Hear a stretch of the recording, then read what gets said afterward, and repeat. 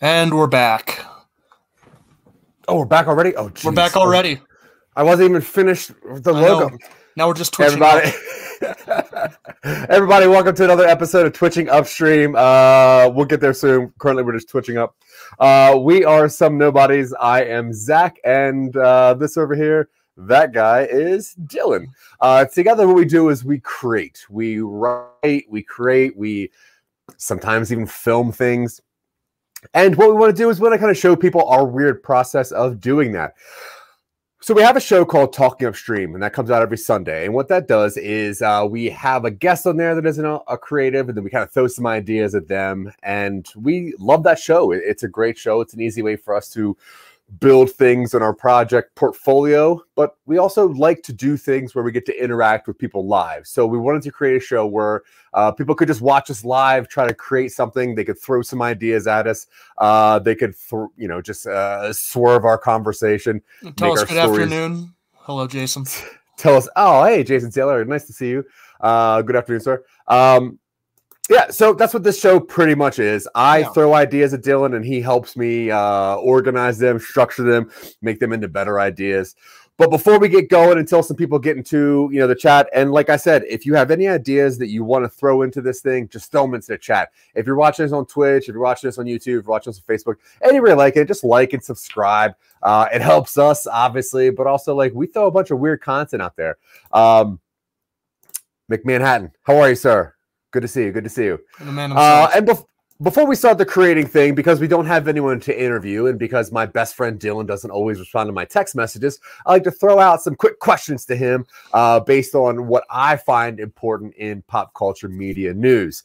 He doesn't find it as important, but because it's a live show and he can't dip out, he's got to answer this stuff for me. So we're going to get into DC news. Snyder Cut's coming out soon. And a couple of days ago, and this is what I was going to talk about initially, a couple of days ago, they posted a Flash ad, like an ad for the Snyder Cut, mostly showing the Flash. But at the end of it, it says now streaming. And a lot of people are making jokes about how the Flash went back in time, back blah, blah, blah. But today, for some reason, there was a weird glitch where if you tried to watch Tom and Jerry, you got to see Snyder Cut by accident. I'm curious if you think that this is any kind of weird promo. So, quick question. Was this a way to get people to watch Tom and Jerry? I can't imagine, because I don't know how anyone discovered this. Are people actually going to watch Tom and Jerry? Well, I watched Tom and Jerry. I mean, I was curious about it when it first came out, so I did watch it. I think that now, once people found out about that, they would click on Tom and Jerry just to see if it's a Snyder Cut. Just to see if a glitch. Which would boost our numbers. So I don't know if it's a real thing or not. So yeah, that happened. Very weird. I don't know what's going on with this. I'm so excited to see this movie, but I don't know if the promos are getting weird. People are freaking out about the Snyder Cut. All right, let's move on to Marvel news. WandaVision. Obviously, the series finale. At least season finale was last week, and we're probably getting a little bit of spoilers. Yeah, we're gonna spoil it. Yeah, you watched it, right? End credits. What'd you think of the end credits? My question. So obviously there was two end credits. There was the Skrull end credit, and then there was the post credit, which is the astral form. There's a lot of people talking about the astral form and wondering what that means. Do you think it's a Doctor Strange reference, or do you think that she's hiding from somebody by having one form of herself that is just dealing with trauma and drinking tea, while the other form of herself is learning the Darkhold? I didn't assume the astral form was to hide. I assumed she was just multitasking through magic. Like, that's straight up. Obviously I think she's in hiding, but I think Marvel most of the time treats hiding as you go into this cabin. That's it. You're going to go hang out in this cabin for a while. That's how they've had everybody in hiding.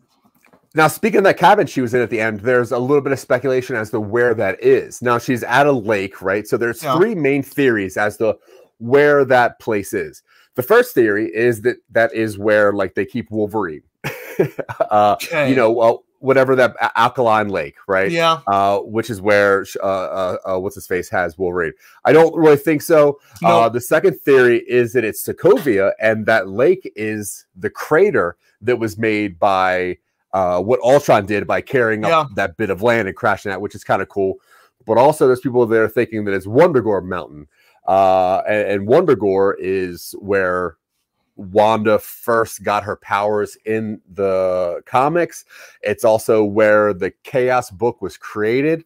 So do you have any theories on that, or do you think that's just a random mountain spot? I think the finale episode of WandaVision showed us what Marvel thinks of our theorizing. I don't think it's any of them. I think it's a cabin. I think it was just a cabin on a lake they had. Cool. I think the most likely one, oh yeah, she's absolutely going to be in Doctor Strange. Yeah, she's on the cast list. I think the most likely one is that it's probably going to be tied to Wundagore. I don't think Sokovia. I think that's dumb, because it wouldn't make a neat lake like that. And it was too picturesque. It didn't look like Sokovia's surroundings, which was kind of like mountainous, but not snow-capped. Like it looked like Scandinavia or something like that. Like I imagined it was further more in, like, you know, some rural northern locale. And I mean, Alkali Lake, I think this entire series has shown the futility of trying to tell us when the X-Men are going to cross over. Plus, Alkali Lake is not it's not a comics location, right? That was invented for the Snyder, not the Snyder movies, the other movies. No, that is comic accurate. That's a comic accurate one. Okay. Yeah, that's where the weapon projects were taken. I don't buy it. That feels like stretching to get your like universal cross theory through. Yeah. Like, I mean, that's pretty much me stretching things. Also, it was released that there was a deleted scene. I'm not sure if you heard about this or not. There was a deleted scene that kind of showed what Senior Scratchy's ultimate form was going to be. As we've seen that he was a big deal, that the rabbit was a big deal throughout the course of WandaVision. And yesterday on Kevin Smith's show, the writer, Matt Shackman, came up and said that there was this deleted scene where there was supposed to be this very cool body horror thing where the rabbit turns into her, because the rabbit is her familiar, and it's this big kind of werewolf thing, and it stretches out and becomes this werewolf and then chases the thing, but they had to cut all that. So I think that you're right. I think WandaVision shows the length that we can go with assuming certain things.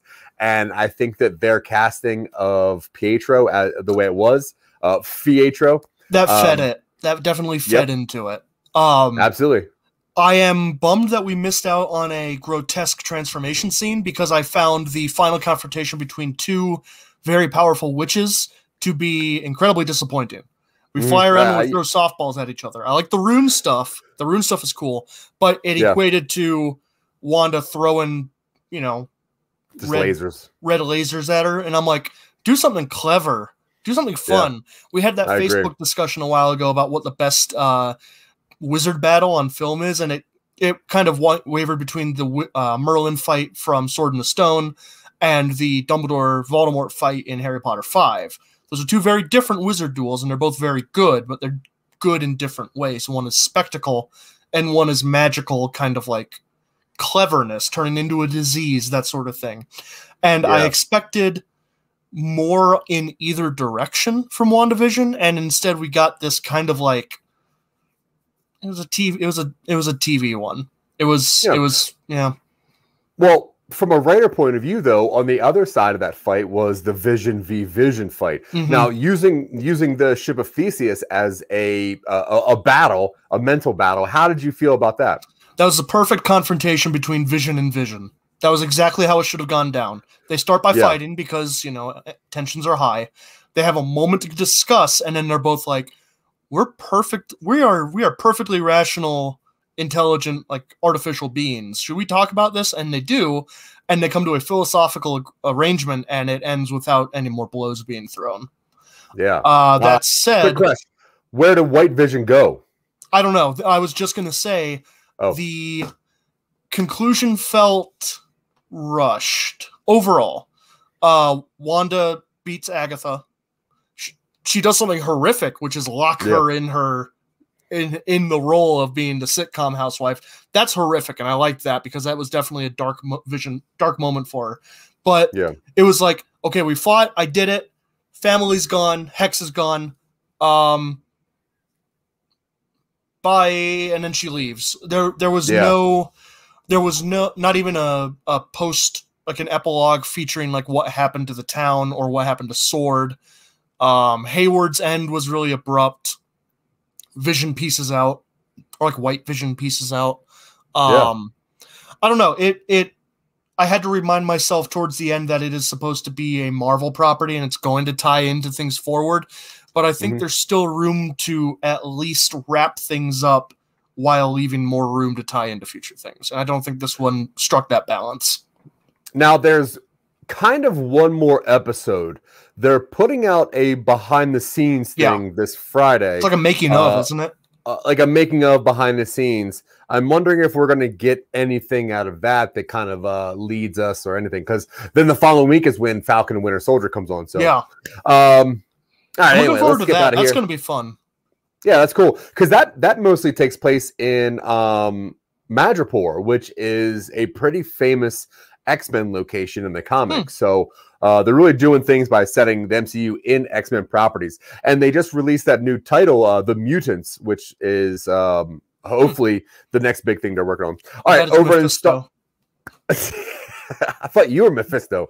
Okay, in Star Wars news. Now, I'm a huge fan of Star Wars. I love Rebels. I love Ezra Bridger. I think it's a very, very cool character. And current rumors is they cast Mina Masood as Ezra Bridger, who is the titular character of Aladdin. Did you happen to see the live-action version of Aladdin? I have not seen that yet. Okay, literally do not waste your time. Other than him... that's not necessarily true. I watched it on an airplane between the seats ahead of me. Okay. With no audio. So I saw like the parrot fight and that sort of thing. And I was just like, I don't need to go back and watch this. Yeah. It's not great. It's not really worth it. It's somewhat entertaining, but Aladdin's performance is great. So I'm excited for him to pop into the Star Wars universe. I think he was rather catching. He was a good looking dude. Nerd Universe. Okay, so we have Godzilla versus Kong coming out soon. That's this month, March 31st. What are your theories? What's going on in this movie? What's happening here? It's either Mechagodzilla or Mechaghidorah. Godzilla and Kong are going to fight, and then they're not going to fight, and then they're going to fight a different guy.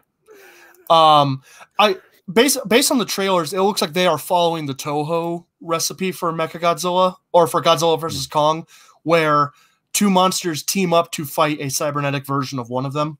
And that's every team up movie, which is fine. Now, I don't care about the story in these monster movies. Everybody's like, no, the human story wasn't great. And I'm like, I don't care.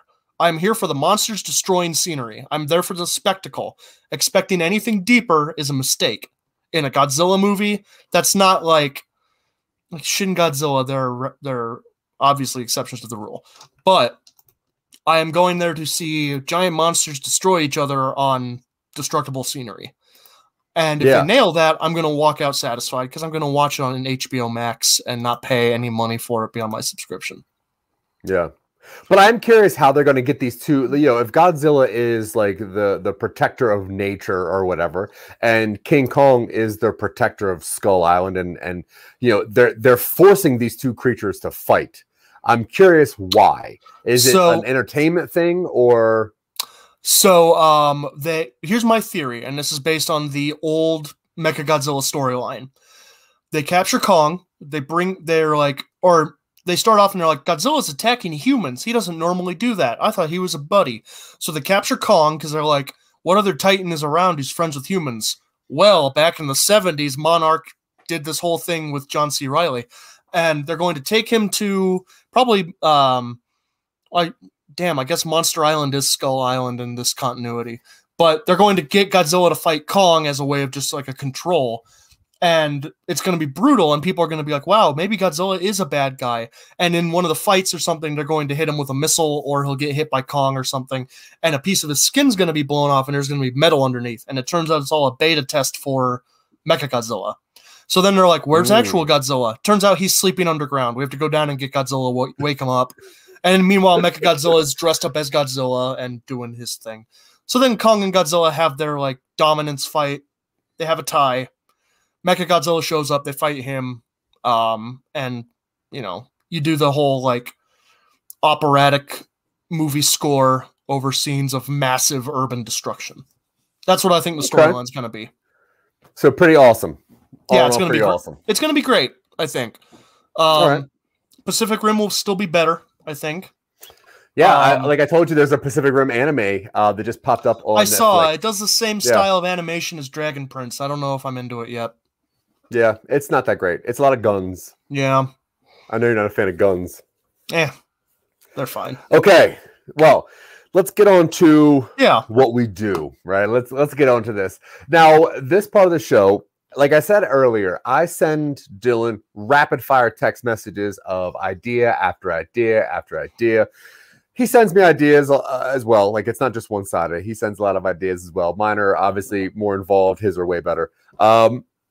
And we wanted to work on some of these. So this part of the show, what he does is he normally reads a text message of something that I sent him, and we kind of work on it with your help. So, but I think he's got something a little bit different this week. He told me to prepare. So I'm gonna pitch it over to Dylan. We're changing up the format this week a little bit because we're not accountable to anybody except ourselves and McManhattan and IBM TV and the people who pay our Patreon and the people, you know what I mean. But what we're doing this week, because it's been a long week for both of us, I'm not going to go too far into details, but we've had some real life events occur this week, and we haven't had a whole lot of time to discuss just talk. Like Zach and I have, been kind of absent. I've been out of state, and we haven't had a whole lot of time, at least on my end, to invest some mental currency into creation. So what I think we're going to do. Last week was just a little rushed, I think. It was good when we did the monster, kind of like extra dimensional monsters break into our world, and then they use like prison labor to fight them off. The podcasters, podcasters that find the monster thing, and I think I end up calling it the Edge of the Shiv. Yeah, we can change it up until we publish it, but I think it's a pretty good title. No, it's fine. It's good. I thought we would develop that a little further into an episodic thing. Cool. Because we've got a whole bunch of backlog ideas, but this one really kind of caught our imagination. I had some people text me afterwards saying it's a really cool idea. So I say we figure out, like, we keep it relatively achievable for what we can get. So 10 episodes at most, which I just think 10 episodes limited series is great. Fred Carroll's in the chat. Hello, Fred. Hi. I got nothing else to contribute. Yeah, it's good to, haven't seen him in a while. But we're going to. Did you happen to see, Dylan? Did you happen to see that cool video that Fred made for our show? I haven't seen it yet. No. Oh no. If you want to send that to me. Yeah, it's pretty. It's pretty cute. I think you'll like it. He made you a tiny 5-year-old boy, and he made me a very beautiful woman. And I think it really summed up our show well. So I'm excited to see. We are all about inclusivity. So yeah, perfect. That's true. Yeah, children and women. First commercial. Yeah. So thank you, Fred Carroll. Also, hey, honestly, if you're watching this right now, go check out Fred's show. Fred is awesome. He's a very accomplished writer, very, very funny man. Has a very funny look, which always makes the show that much better. Hilarious looking. It's great. So we're doing Edge of the Shiv. So I was trying to think up, when I saw that's what you had titled it, I was trying to think up acronyms that Shiv could stand for, and most of them started off Strategic Homeland Intervention. No. Doesn't quite work. That's been taken. We'll figure something out. So I was thinking I like prestige TV where you have a lower number, higher quality episodes. So like 10. Okay. Yeah, I love that. Fred, we meant that exactly as you took it. Watch the whiteboard. Watch the whiteboard. Oh no. I'm like, oh man, Classic. it's like watching someone get mugged in live TV. Yeah. So I say we do 10 episodes. We start with a 2-part pilot, which is the one we did last week, where a bunch of podcasters meet up in the woods. They're pursuing individual leads. They stumble across a monster fight, the site of a monster battle. And then they meet some folks in the woods who are a band of effectively forced labor. Like they're prisoners who have been given a chance at reducing their sentences if they will go out into areas of temporal anomalies, I say, time-space anomalies, where the barrier between realities is weak, and they fight these monsters that come through and wind up kind of either forcing them back or capturing them for study or straight up killing them if, they're really bad. The podcasters try and help them out because they're in the middle of this. We realize that the prisoners are kind of the cool guys, and they wind up, I think, liberating them and getting on the run, kind of, because now they're being pursued by Shiv. Right? That's kind of how we wound up doing it. Yeah, at least for the TV show. I like the idea that they're kind of doing this vigilante style.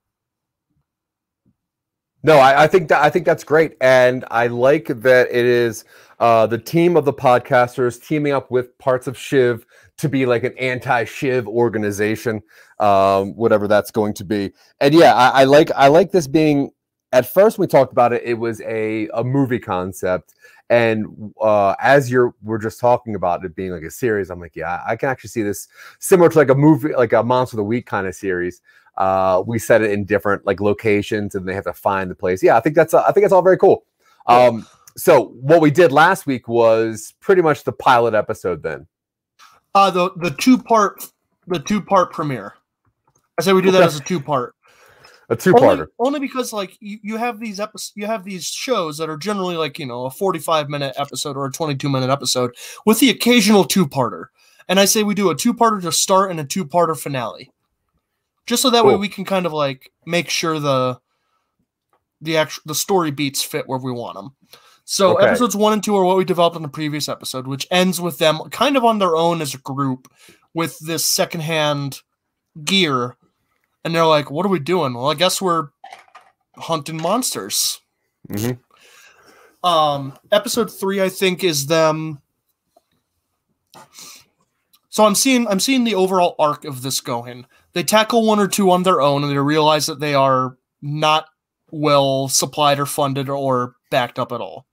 Mm-hmm. So episode 3, maybe 4, is them doing like a real cheap, like, they got to be really clever about how they use the equipment they have. They have to be really clever about how they face these threats. And then in 4 or 5, they meet up with a different organization that rivals Shiv. Either like the good guy hunters. They're like the catch and release kind of guys who catch it, tag it, and release it back into the wilderness, which is actually just the alternate dimension it came from.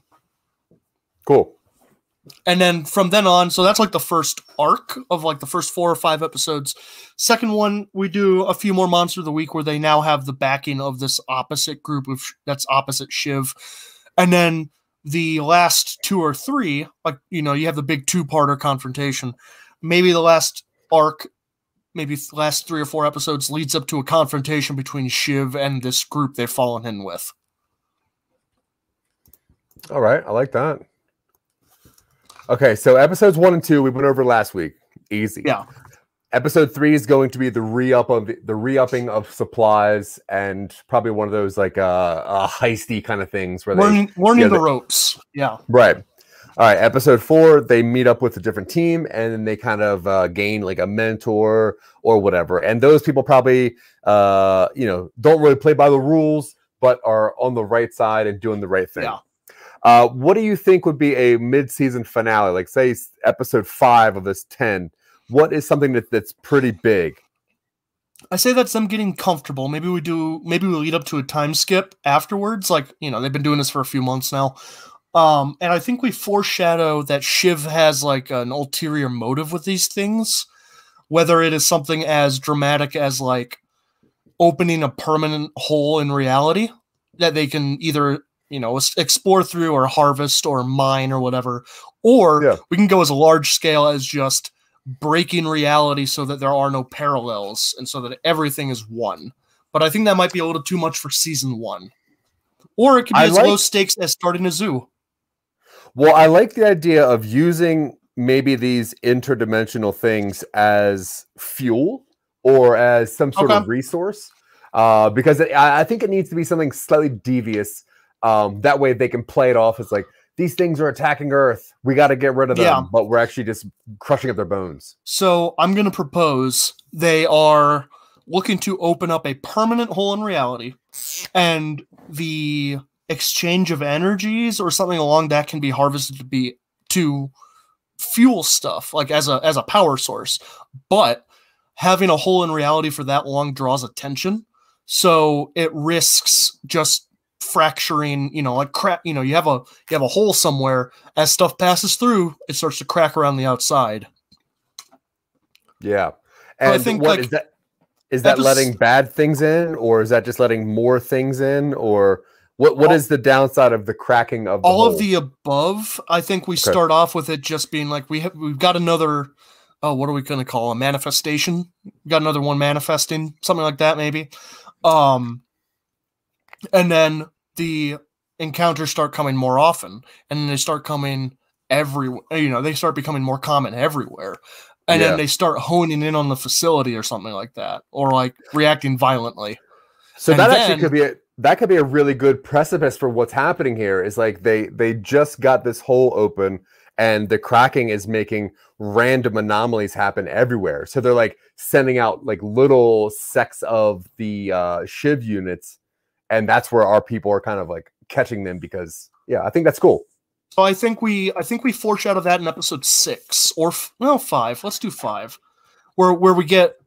I think we pepper throughout in early bits, like in episode 3, they heist some supplies from a Shiv facility, and they see they have like containment units for these things.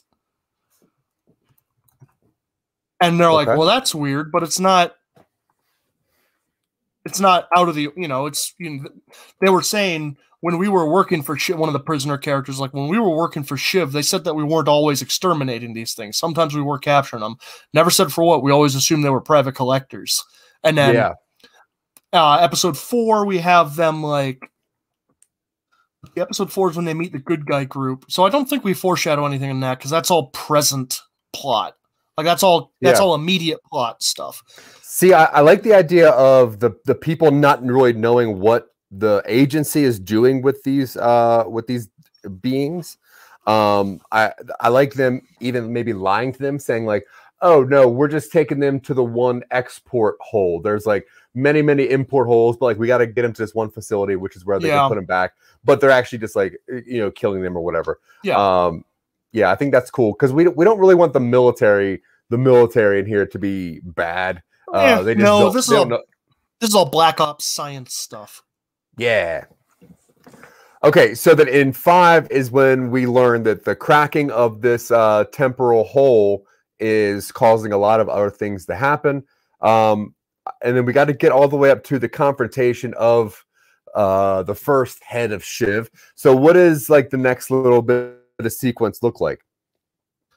Hold on. So what I've got so far is episode 4. In episode 4 we have like an offhand comment about Shiv having a portal machine that can induce these holes, where they're like, they have a way to send these back. They don't always keep them here. Sometimes keeping them here makes things worse. So they have a way to send this stuff back. We don't know where it is or what it is, and we don't worry about it yet because presumably their technology is not advanced enough to maintain a stable. Let's be gross. Let's call them abscesses. Sure.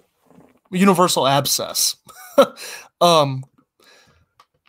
Which it just punches a hole in reality to the nearest kind of aligned alternate universe.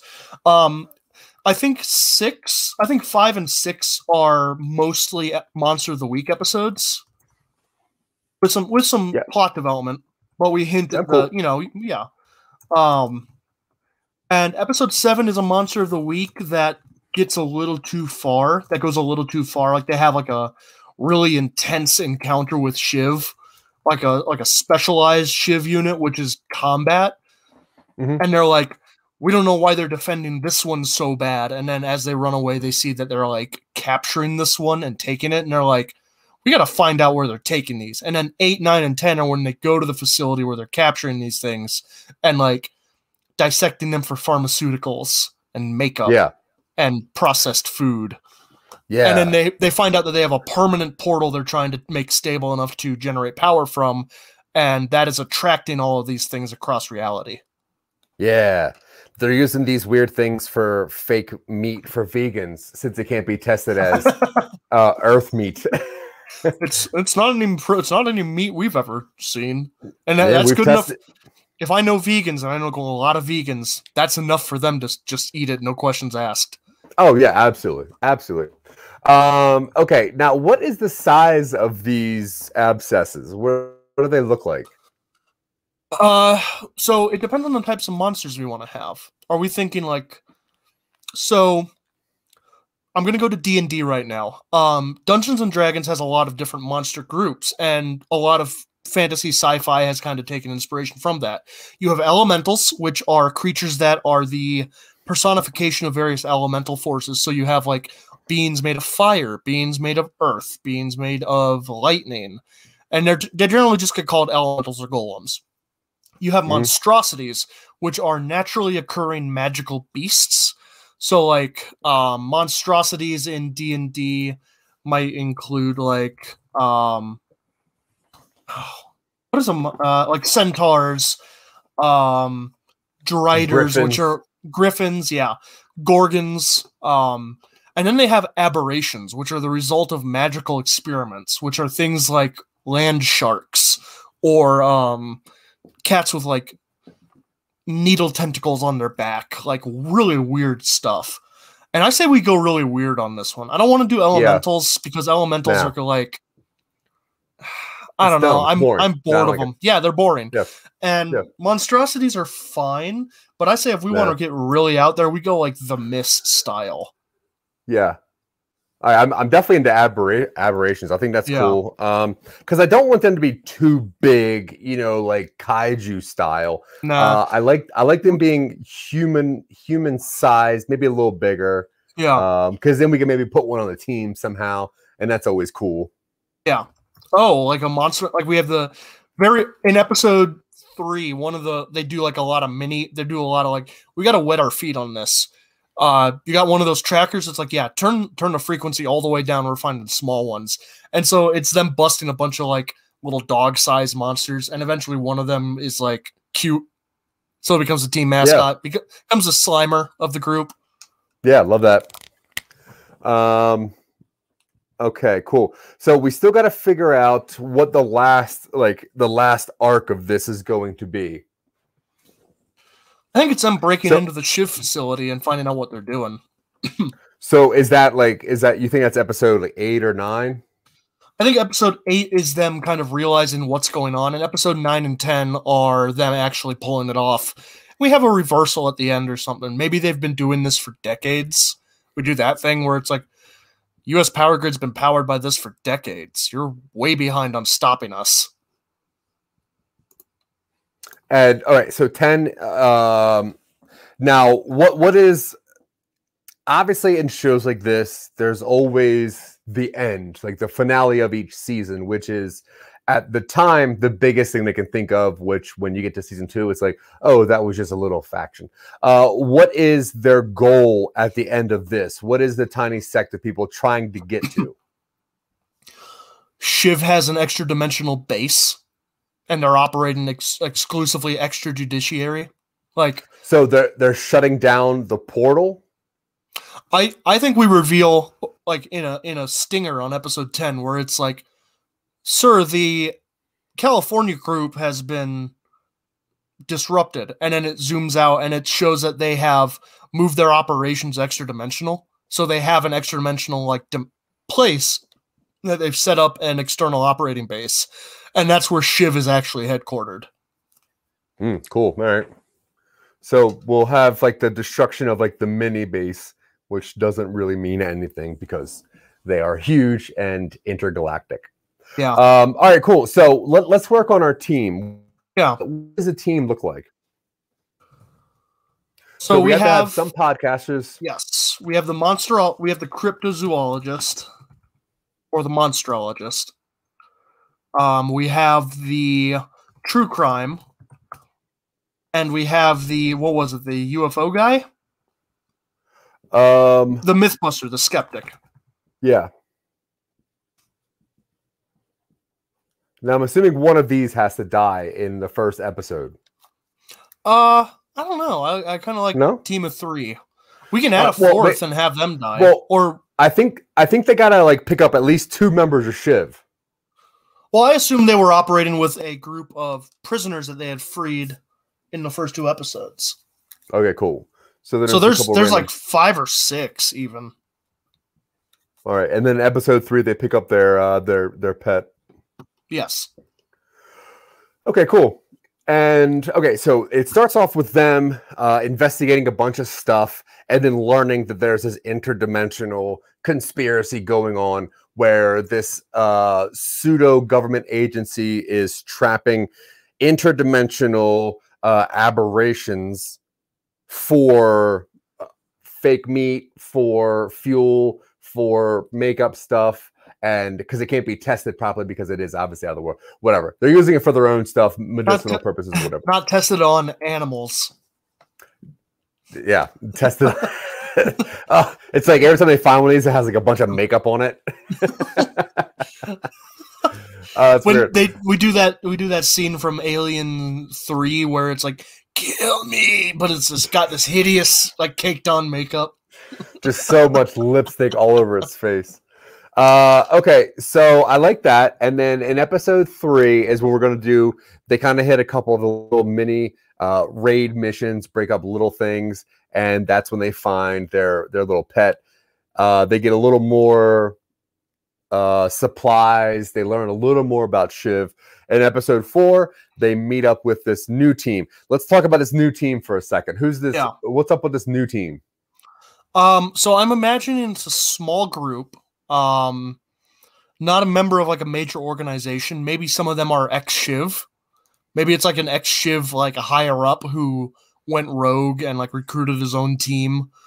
And I think that's when we can kind of expand this setting a little bit. So there's an underground like not monster hunting, like subculture, but a group of people in modern day who are aware of these monsters and kind of, call them wranglers.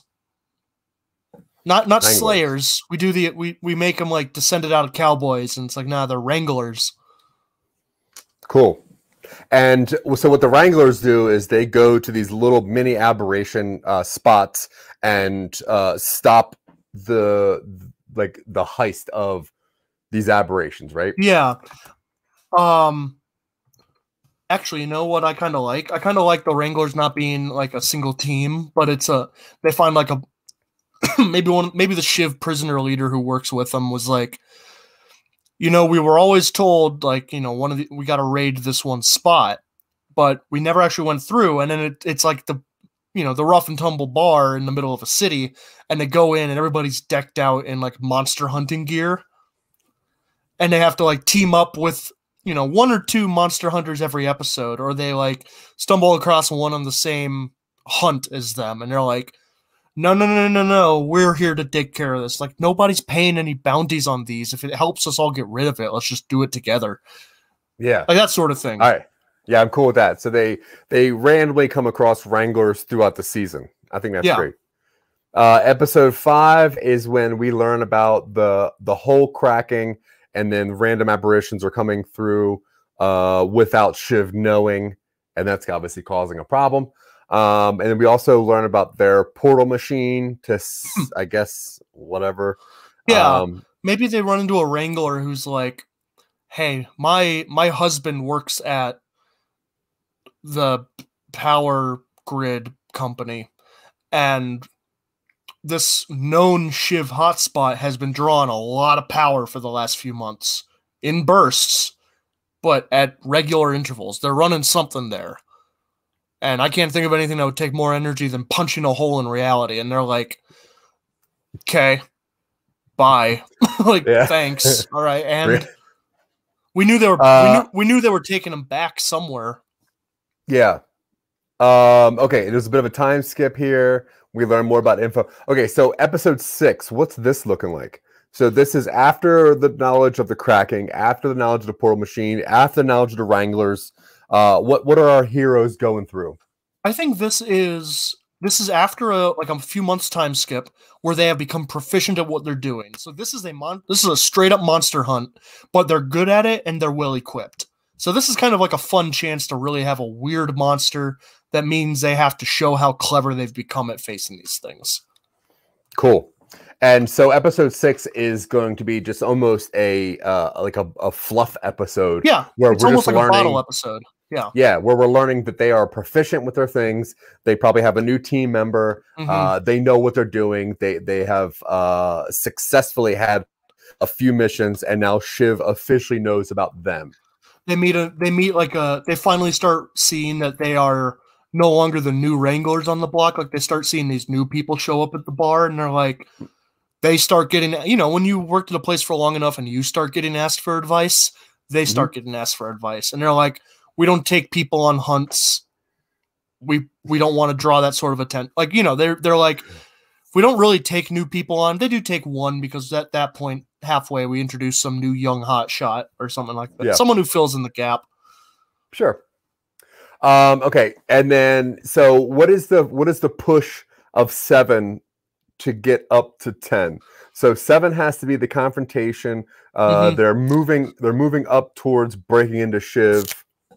I think we present this starting as a normal monster hunt.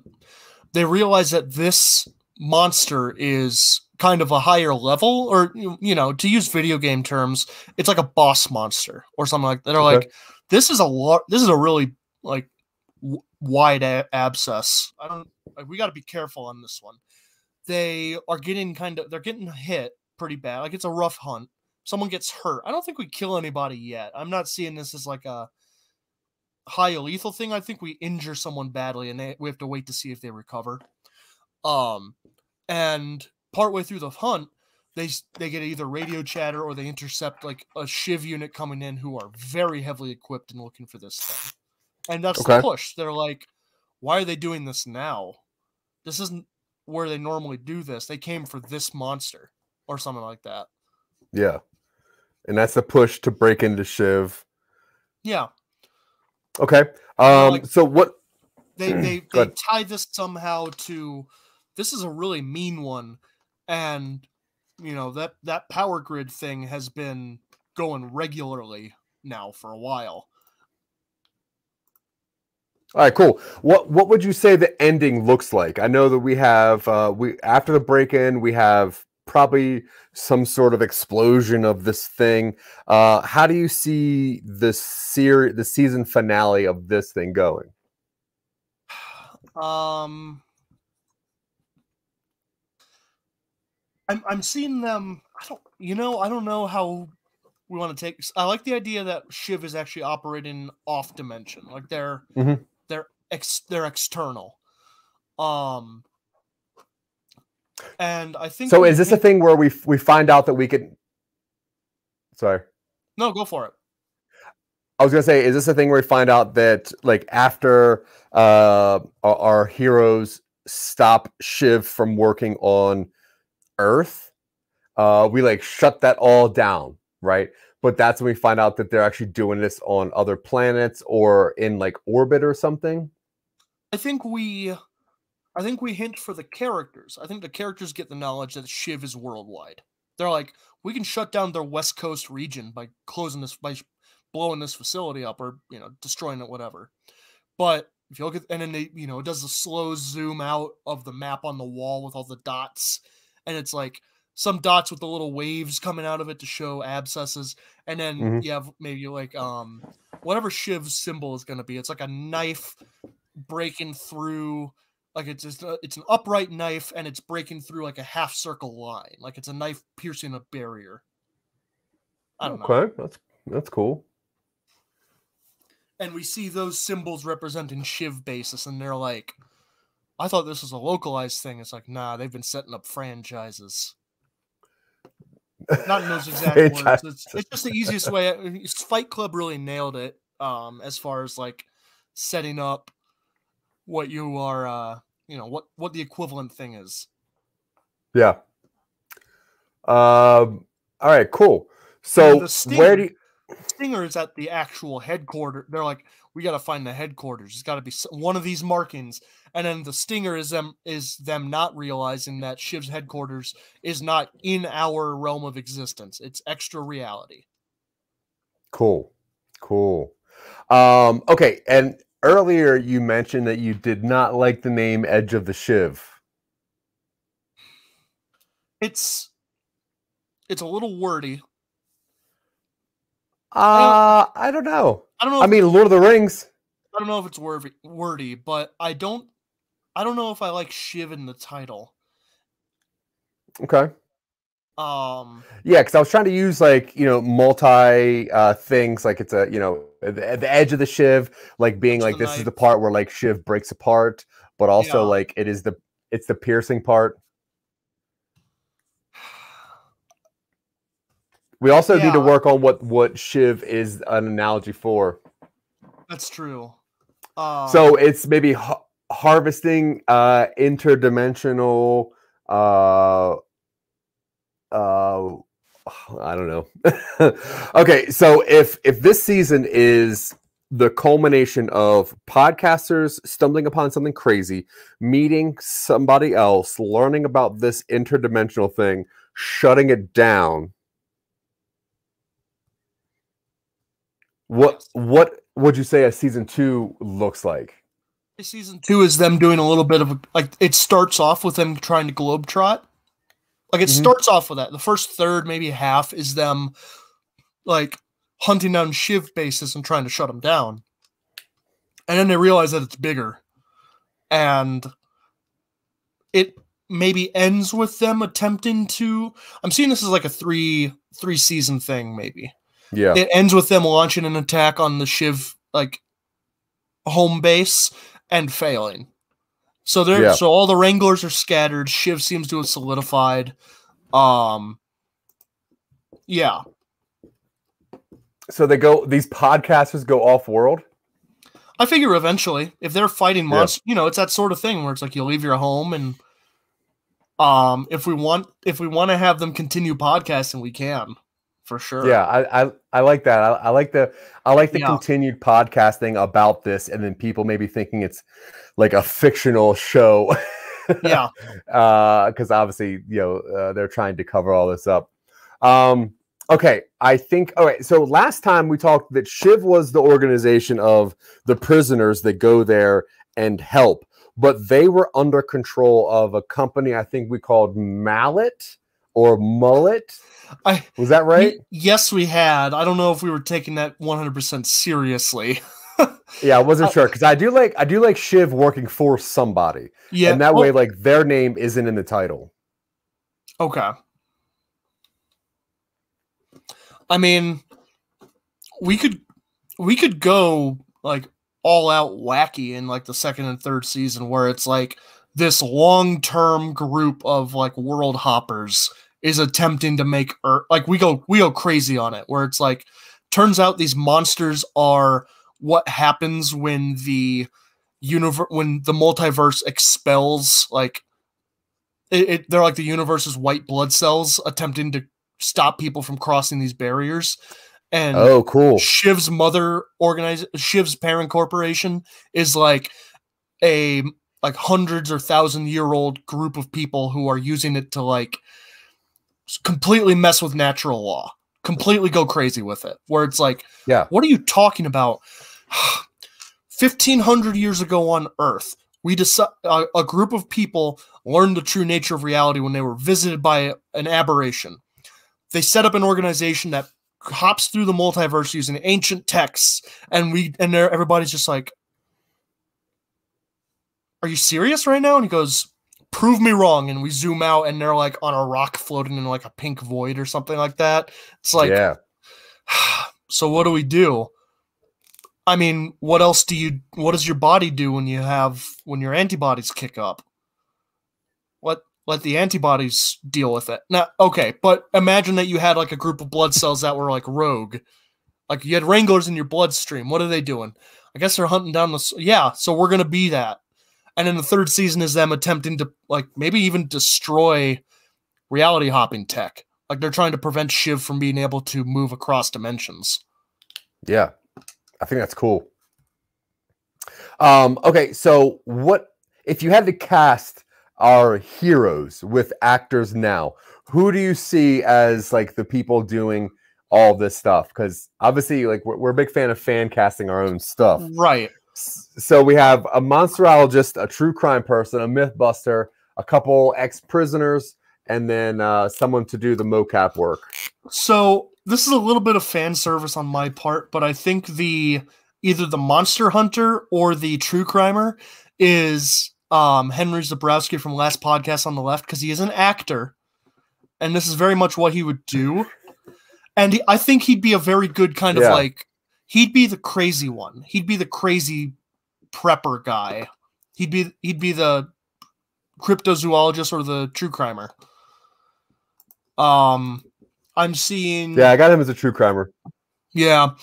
I'm seeing just kind of like character TV actors. I don't think we need big names for a lot of these people. I think the head of Shiv needs to be someone big.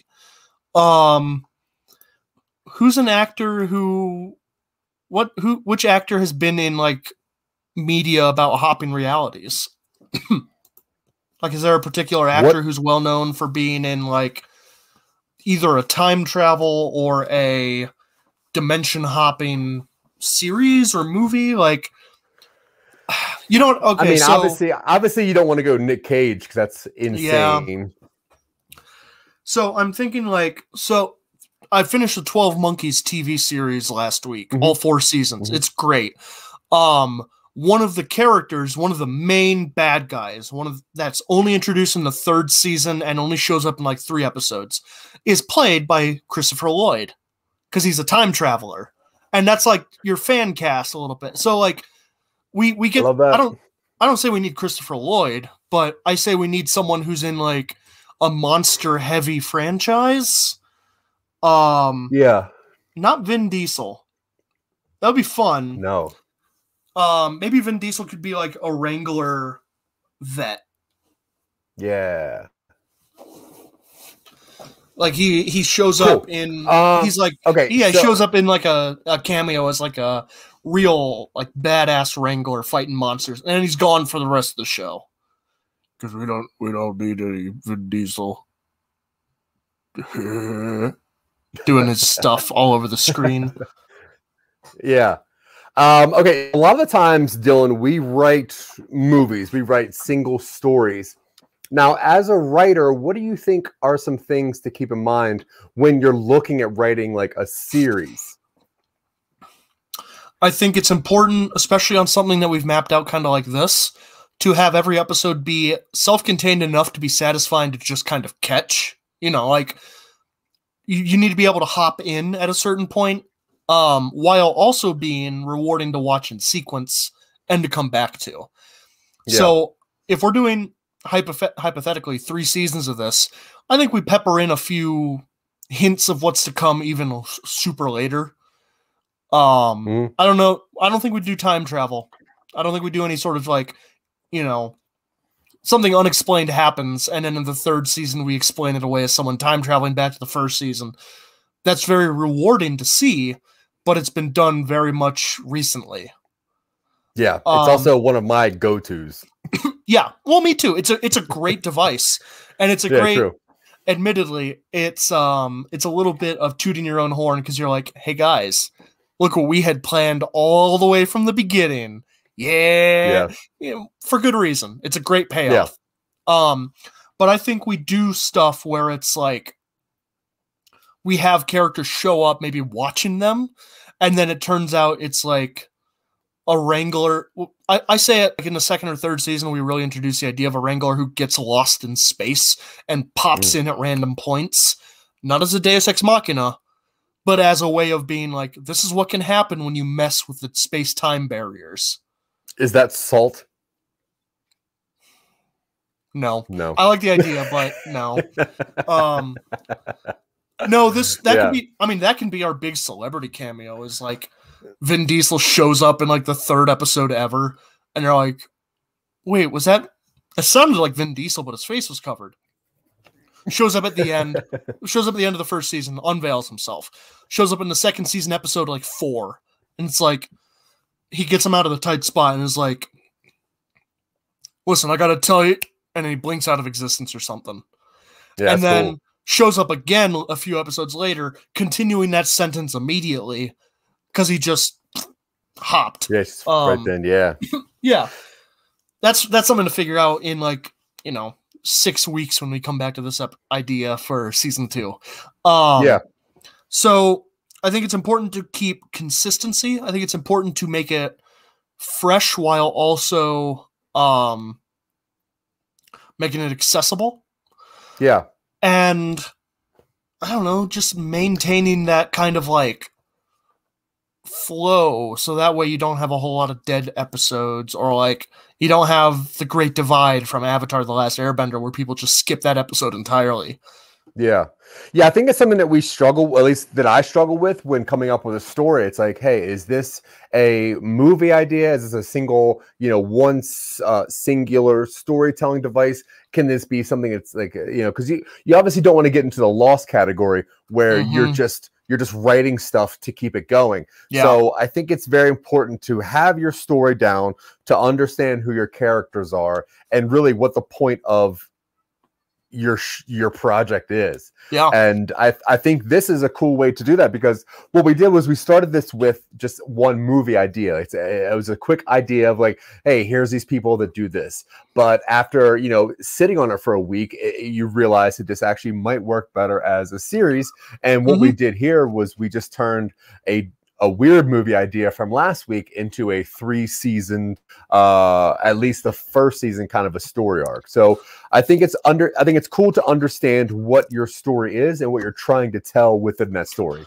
And I think it's important also to not get super attached to any particular thing, because ideas evolve, and a lot of times they evolve in a really good direction. But the thing is, you have to be willing to entertain the idea that what you initially created is not going to be your final project. And we've seen that a little bit with how we're making this movie the short film we're working on, where it's like, we had some stuff in the early drafts that we had to cut. We had some lines that we liked and we had to cut just based on that. So it's important to not, if you're really, really in love with a specific idea, that's cool. But oftentimes it's like, I go back to a lesson I learned early on when I was big into building with Legos. My sisters destroyed it. I could rebuild it, and it would often be better. So don't be afraid. I think in most industry conversations about writing, you're going to hear the phrase "kill your darlings." Don't be afraid to take this idea and completely turn it into something else, because sometimes that something else is better than what you had originally. It's not solidified until it is in the audience's hands. Yeah, I completely agree. And it is something that I'm learning. It's, I have a couple stories I've sent to you, and I'm like, I love this story. Don't mess with this. But after working on it and turning it into something else, it's like, oh, this is actually way better than I thought. And I've had some things I've sent to you where I'm like, I want to do this. And you're like, okay, but what's the story? And I just go, and so like, remember, a setting does not necessarily make a story. You got to put characters and things in there. That's cool. All right, man, we got to wrap this up. We went a little bit over time. But thank you guys very much for watching, commenting, anything. If you like what you see, review, subscribe, share it, comment, anything at all. You can find all the weird stuff that we do up here at somenobodies.com. If you want to help us out and throw some money our way and help us produce more things, like Dylan said earlier, we're making a movie currently. We're almost done shooting that thing. We have a whole bunch of stuff in the pipe works. But if you do want to be a part of what we're doing, you can go over to patreon.com/somenobodies. We also have a GoFundMe for our film. We're really trying to, we have a great production team. We've got a fantastic team. Yeah, our director, Savannah O'Neill, has such a beautiful vision for Dylan's story. Travis Eklund, who is our cinematographer, has the coolest visions for what we're doing. We're very, very happy with everything. We would like to make sure that we can pay them back. And so we would like a little bit of help with that. So, yeah, once again, thank you so much. You can find us everywhere, really. We have a new show called The Real Boys, which comes out every Monday. You can find us on Talking Upstream on Sundays and Mondays here on Scene Snobs. You obviously have this live show on Tuesdays, which we call Twitching Upstream, where you can just yell at us or tell us our stories are dumb. No big deal. You can find me throughout the week of random things like Talk Creative to Me, even popping up on Jeff Dwoskin's show with my new show called the Netflix Metrics. Yeah, anything at all, please just look up Some Nobodies. I appreciate it. I have been. Oops, sorry, go ahead. Oh, no, you can. I don't show up on nearly as many shows as Zach does, but you can find me anywhere at Vorpal Words on the internet. That's true. Yeah. Look him up. He's very clever, especially on Twitter. I have been Zach Wiseman. He has been Dylan Terry, and you have been awesome, and we appreciate you. Until next week, bye. Take it easy out there, everybody. Especially now. Things are crazy. Yeah. All right. Please, chill out. Drink some water. Yeah. Bye.